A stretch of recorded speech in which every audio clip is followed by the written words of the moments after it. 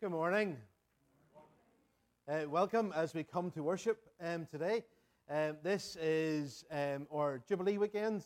Obviously, if you've missed that, I'm not sure what screens you've been looking at recently, but we can see and hear that there are lots of celebrations going on. So a big thank you to those who participated or helped in any way for our Jubilee celebration last Sunday in the afternoon. It was a wonderful event here, so thank you to all those who helped at that.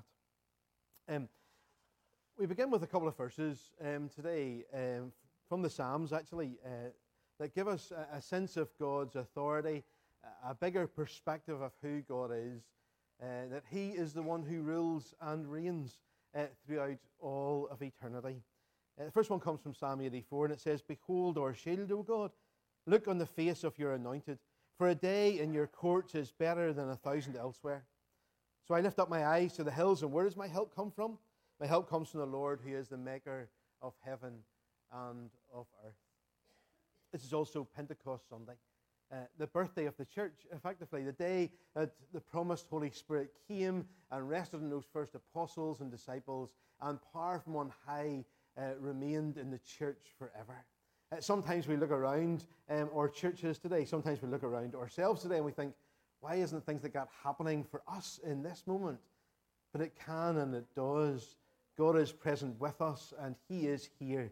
We open our hearts and our minds as we not invite Him into this space because He is already here, but as we invite Him to do His work in our lives and in the midst of us as a congregation. Let's pray as we begin. Father God, we thank You that You are present with us, that Your Spirit empowers us and holds us for who we are. Empower us in this moment. Breathe afresh upon us, that we might see and know who You are, what You have done for us, and what You can enable us to be through You. Spirit of the living God, fall afresh on us. In Jesus' name, amen. I want to hear God's word read from Galatians. The reading comes from Galatians chapter 5, 16 to 26. "So I say, live by the Spirit, and you will not gratify the desires of the sinful nature. For the sinful nature desires what is contrary to the Spirit, and the Spirit what is contrary to the sinful nature. They are in conflict with each other, so that you do not do what you want. But if you are led by the Spirit, you are not under law. The acts of the sinful nature are obvious: sexual immorality, impurity and debauchery, idolatry and witchcraft, hatred, discord, jealousy, fits of rage, selfish ambition, dissensions, factions and envy, drunkenness, orgies, and the like. I warn you, as I did before, that those who live like this will not inherit the kingdom of God. But the fruit of the Spirit is love, joy, peace, patience, kindness, goodness, faithfulness, gentleness, and self-control. Against such things there is no law. Those who belong to Christ Jesus have crucified the sinful nature with its passions and desires. Since we live by the Spirit, let us keep in step with the Spirit. Let us not become conceited, provoking and envying each other."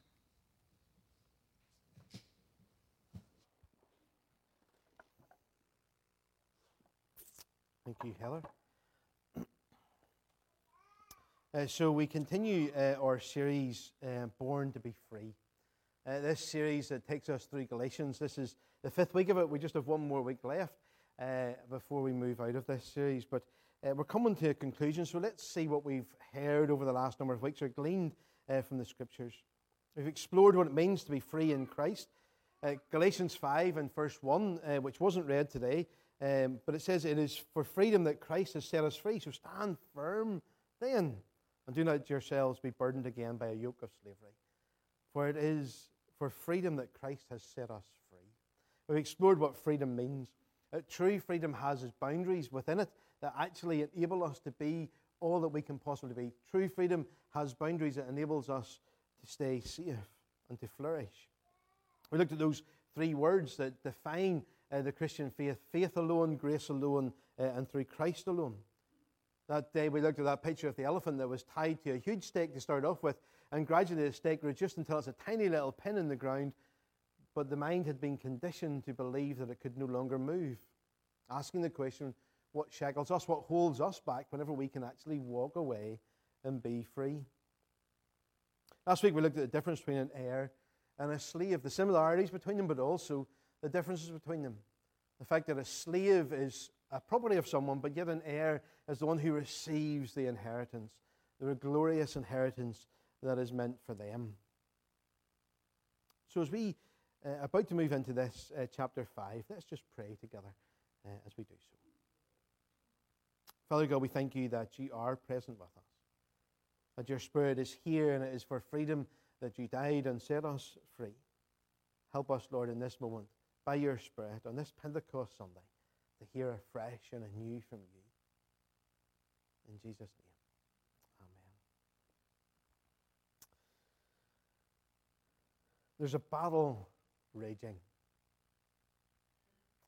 constantly raging around us. A battle that rages for your heart and for your mind. We cannot see this battle, but we recognize that it is there. There are moments whenever we feel overwhelmed. There are moments whenever we feel that we're uncertain what it is that we should do, what actions we should have, or sometimes even what words we should use in a conversation. Sometimes there are decisions that we know we need to make, but we hold back from making them because we are afraid of what the consequences or the reaction to them might actually be.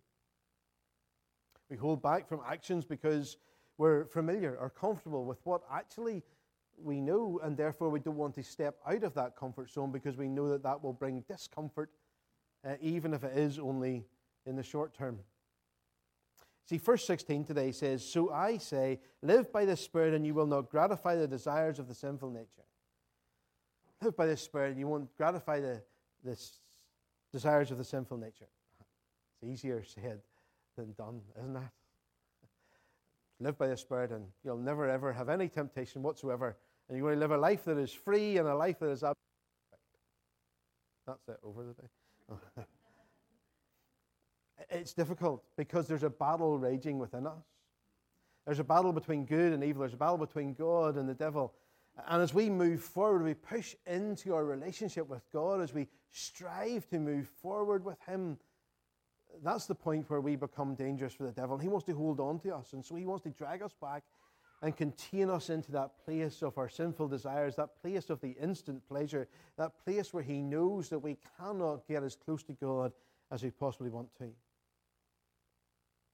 We often know what we should do, don't we?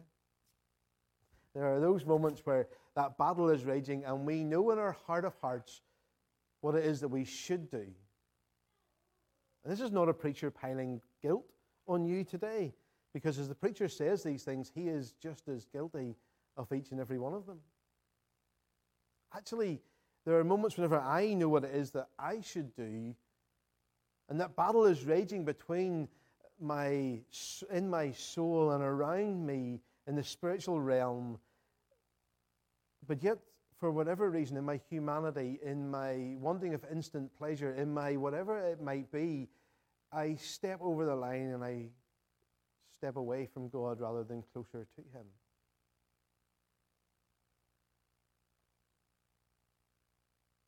Sometimes we call that our conscience. That moment where something pricks us from the inside and says, is this right?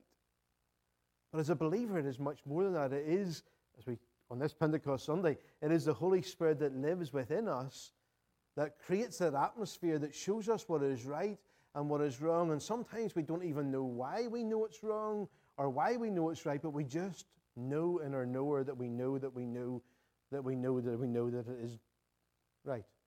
There's a lot of no's in there, isn't there? But that kind of explains that a little bit, doesn't it? Because sometimes we just know that something is right. A decision is the right thing to make. We can't put our finger on it and say, that's why we're doing it, but we know that it is the right thing to do. It's the Holy Spirit living within us, drawing us closer to God and away from the devil. And as the Holy Spirit lives in us, He empowers us. He empowers us for this raging battle. And these aren't just the words of the preacher. These are contained in the Scriptures. Ephesians especially is full of this kind of language of a battle, us putting on the full armor of God so we can take our stand against the arrows of the fiery devil. The battle is raging.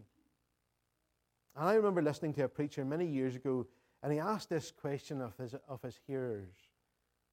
If you don't recognize that the battle is raging around you, are you truly walking towards God?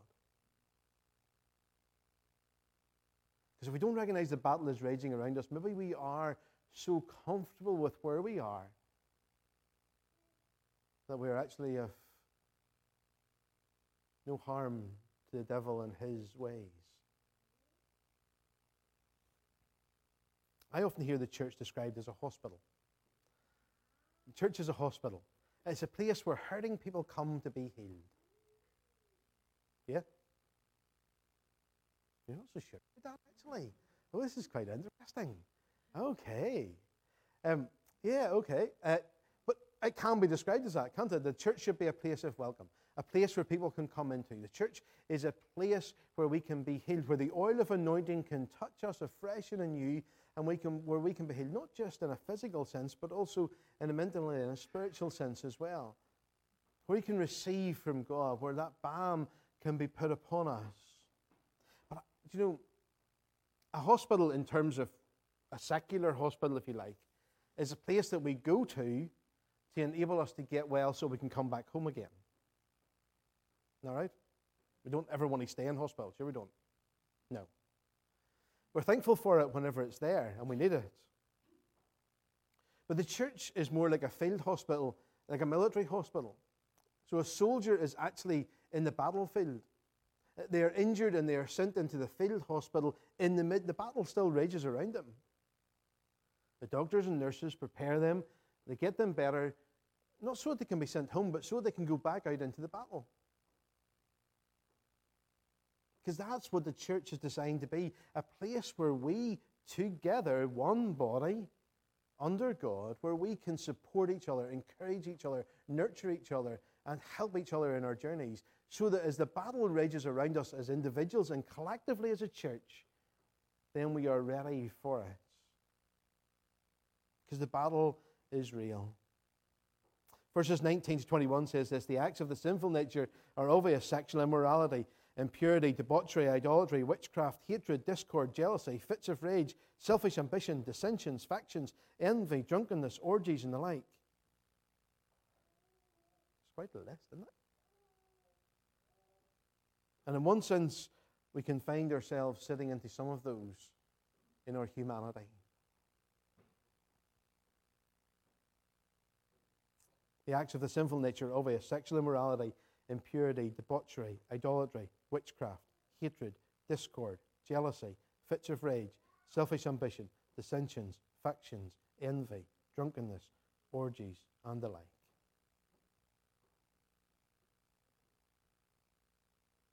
And it's very easy whenever we hear a list like that to think, I know somebody that fits into those categories.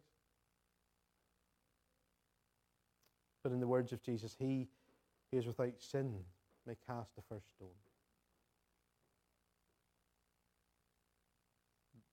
In today's world, we might say there, but the grace of God go I. Because Romans 3:23 says that all have sinned and fallen short of the glory of God.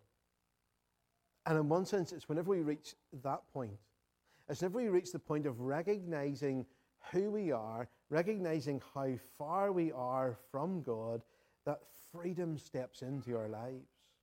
That's the moment where we reach out, in a sense, where we empty ourselves, where we've hit rock bottom, and we realize it's not about me, it's not about myself, it is about Him, and we reach out to God.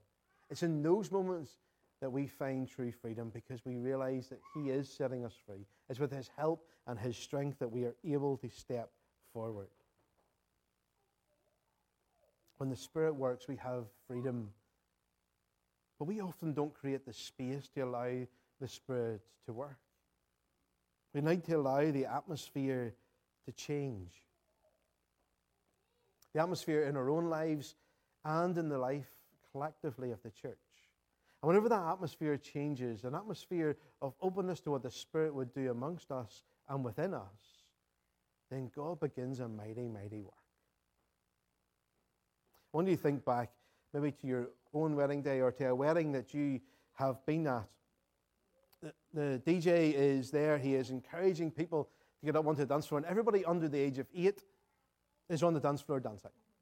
They're swinging their swingy dresses, but everybody else is sitting around the edge, quietly, talking to each other, not listening to the prompts or the encouragement of the DJ to get onto the dance floor. And then on comes Rock the Boat, or the Macarena, or the Conga, or whatever song it is of your era. That's showing my kind of age limits now. But whatever it is of you, and all of a sudden, somebody nudges, come on, if you go, I'll go. If you go, I'll go. And all of a sudden, there's 2 or 3 once 2 or 3 on the dance floor, there's 5 or 6. And then all of a sudden, as the conga goes around the room, it's the children that are sitting down because they're scared to get trampled on. And all the adults are now in the middle of the room. The atmosphere changed. The atmosphere changed because there was an atmosphere of encouragement to allow freedom to happen. To let go of those insecurities of what other people might think. Because let me tell you, I don't dance. You wouldn't want to see it at all. On our wedding day, we divvied it up a wee bit. So we did the first dance, gave her the first dance. After that, we divvied it up. I looked after everybody that was sitting on the edge, and Shirley danced with everybody on the dance floor. We just thought that was kind of a 50-50 equal thing. She doesn't see it that way. She'll tell you a slightly different story. But the atmosphere changes whenever we encourage each other. How much more would the atmosphere change if we encourage each other to have freedom in Christ? How much more would the atmosphere change if we opened ourselves, our lives, individually and collectively, to what God would have us do? Where we call God's past faithfulness into our present situations, and we allow Him to do His work.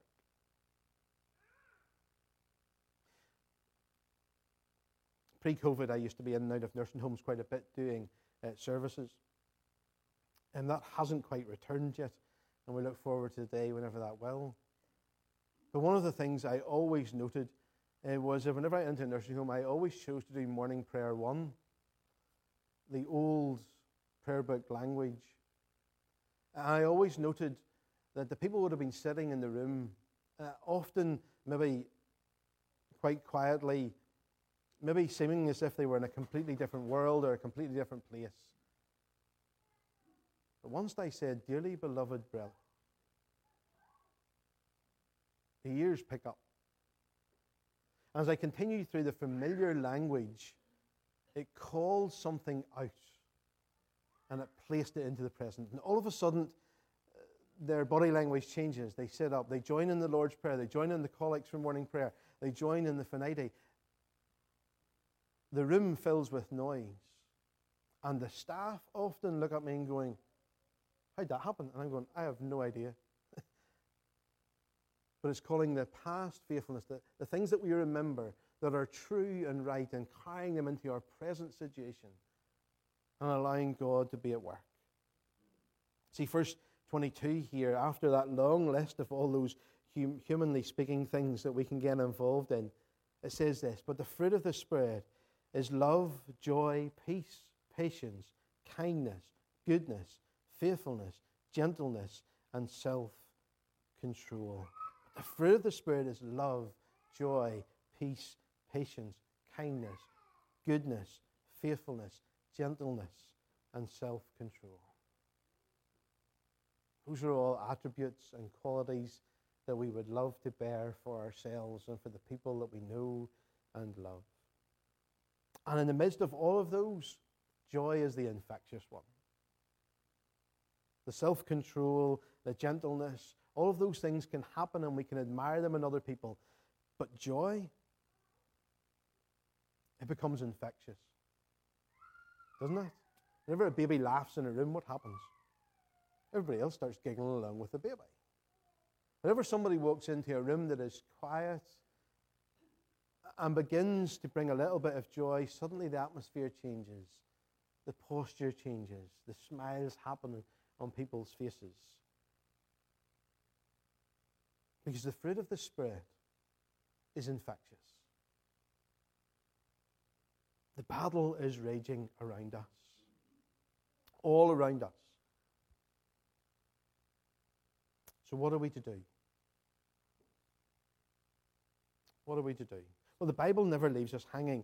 Verse 24 says this: those who belong to Christ Jesus have crucified the sinful nature with its passions and its desires. And since we live by the Spirit, let us keep in step with the Spirit.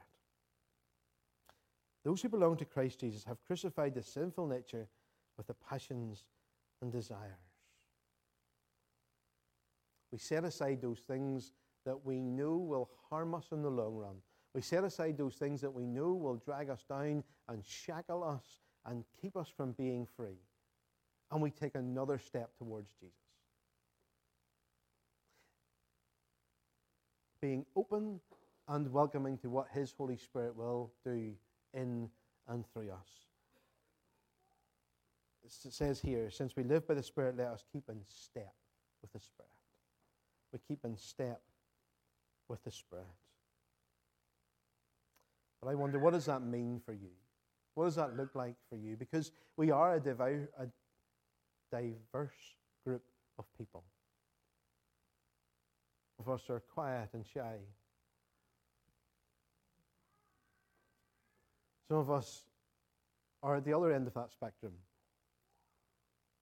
Some of us are new on our journey with the Lord. Some of us have been on that journey for many, many years. Some of us are yet to begin that journey with Him as our personal Savior. So what it means to be in step with the Spirit for each one of us will mean something different.